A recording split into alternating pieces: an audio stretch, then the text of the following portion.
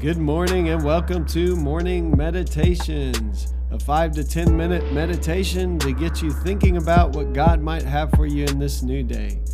I'm your host, Pastor Nate Cook, so we hope you'll enjoy your meditation for this morning.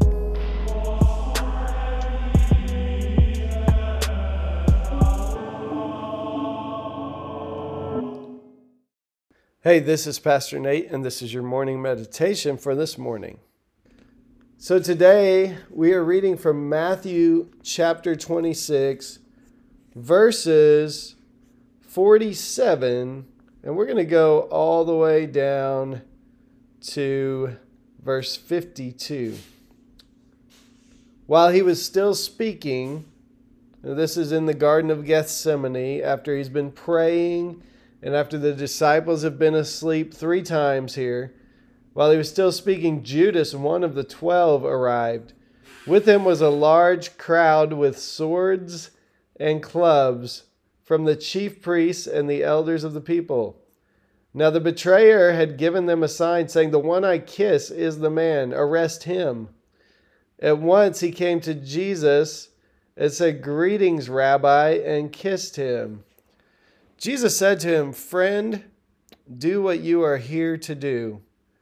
Then they came and laid hands on Jesus and arrested him. Suddenly, one of those with Jesus put his hand on his sword, drew it, and struck the slave of the high priest, cutting off his ear. Then Jesus said to him, "Put your sword back into its place, for all who take the sword will perish by the sword. Do you think that I cannot appeal to my Father, and he will at once send me more than 12 legions of angels? But how then would the scriptures be fulfilled, which say it must happen in this way?" So I actually read through verse 54 there.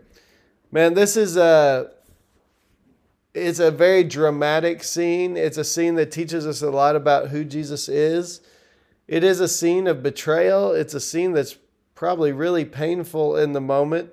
I think sometimes we read through Bible stories and we kind of forget all the emotion and the actual humanity of the people involved. And so here is Jesus, and he is being arrested, and Judas is called the betrayer here. He is betraying Jesus with a kiss, ironically, which would be a customary sign of greeting for a friend or a relative. And so, this is a very painful moment for Jesus. Imagine one of your closest 12 friends, right?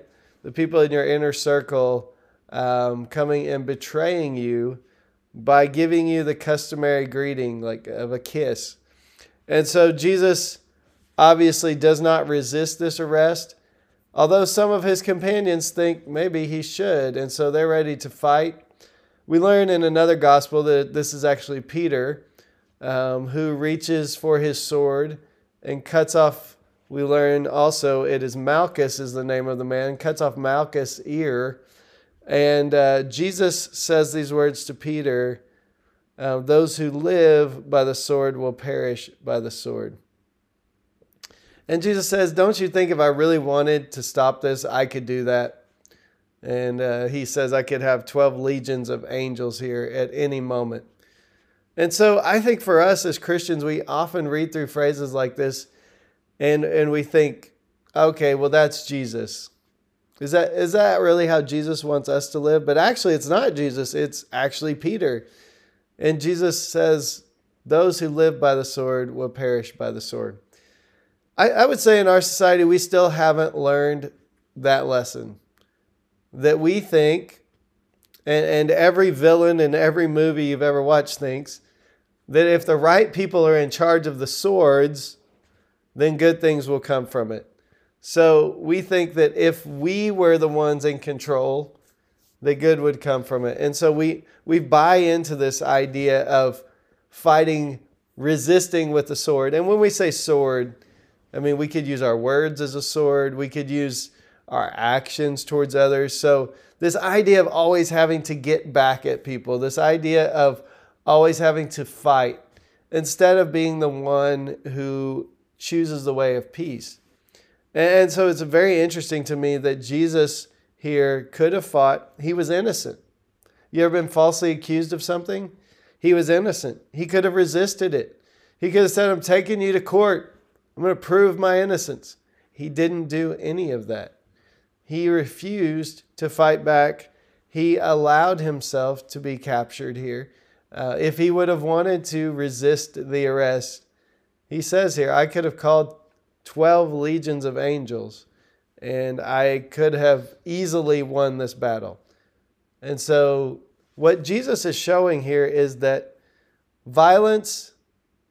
fighting violence never solves anything. And we haven't, like I said, we still haven't learned this in our day. But to be a peacemaker is to be willing to take the way of laying down our lives for one another.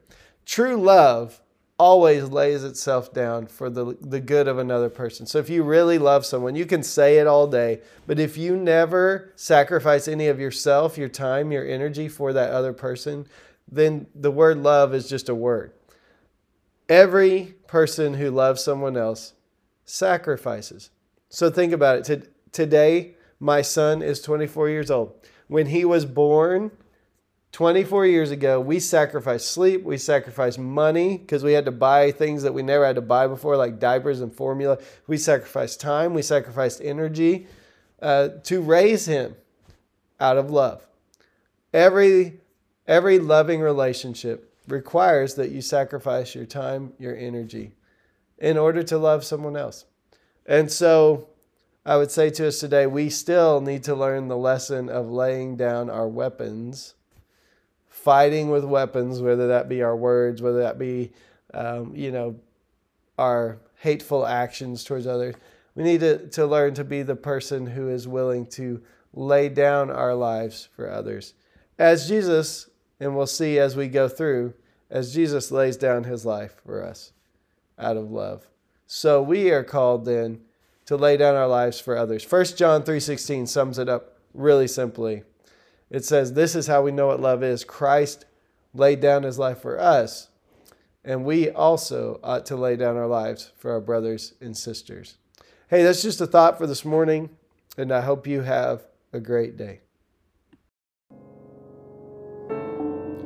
Well, thanks again for joining us for this morning meditation. Hey, do us a favor, rate us on iTunes, or even leave some feedback about our podcast, so that other listeners can know how much you enjoy your morning meditations.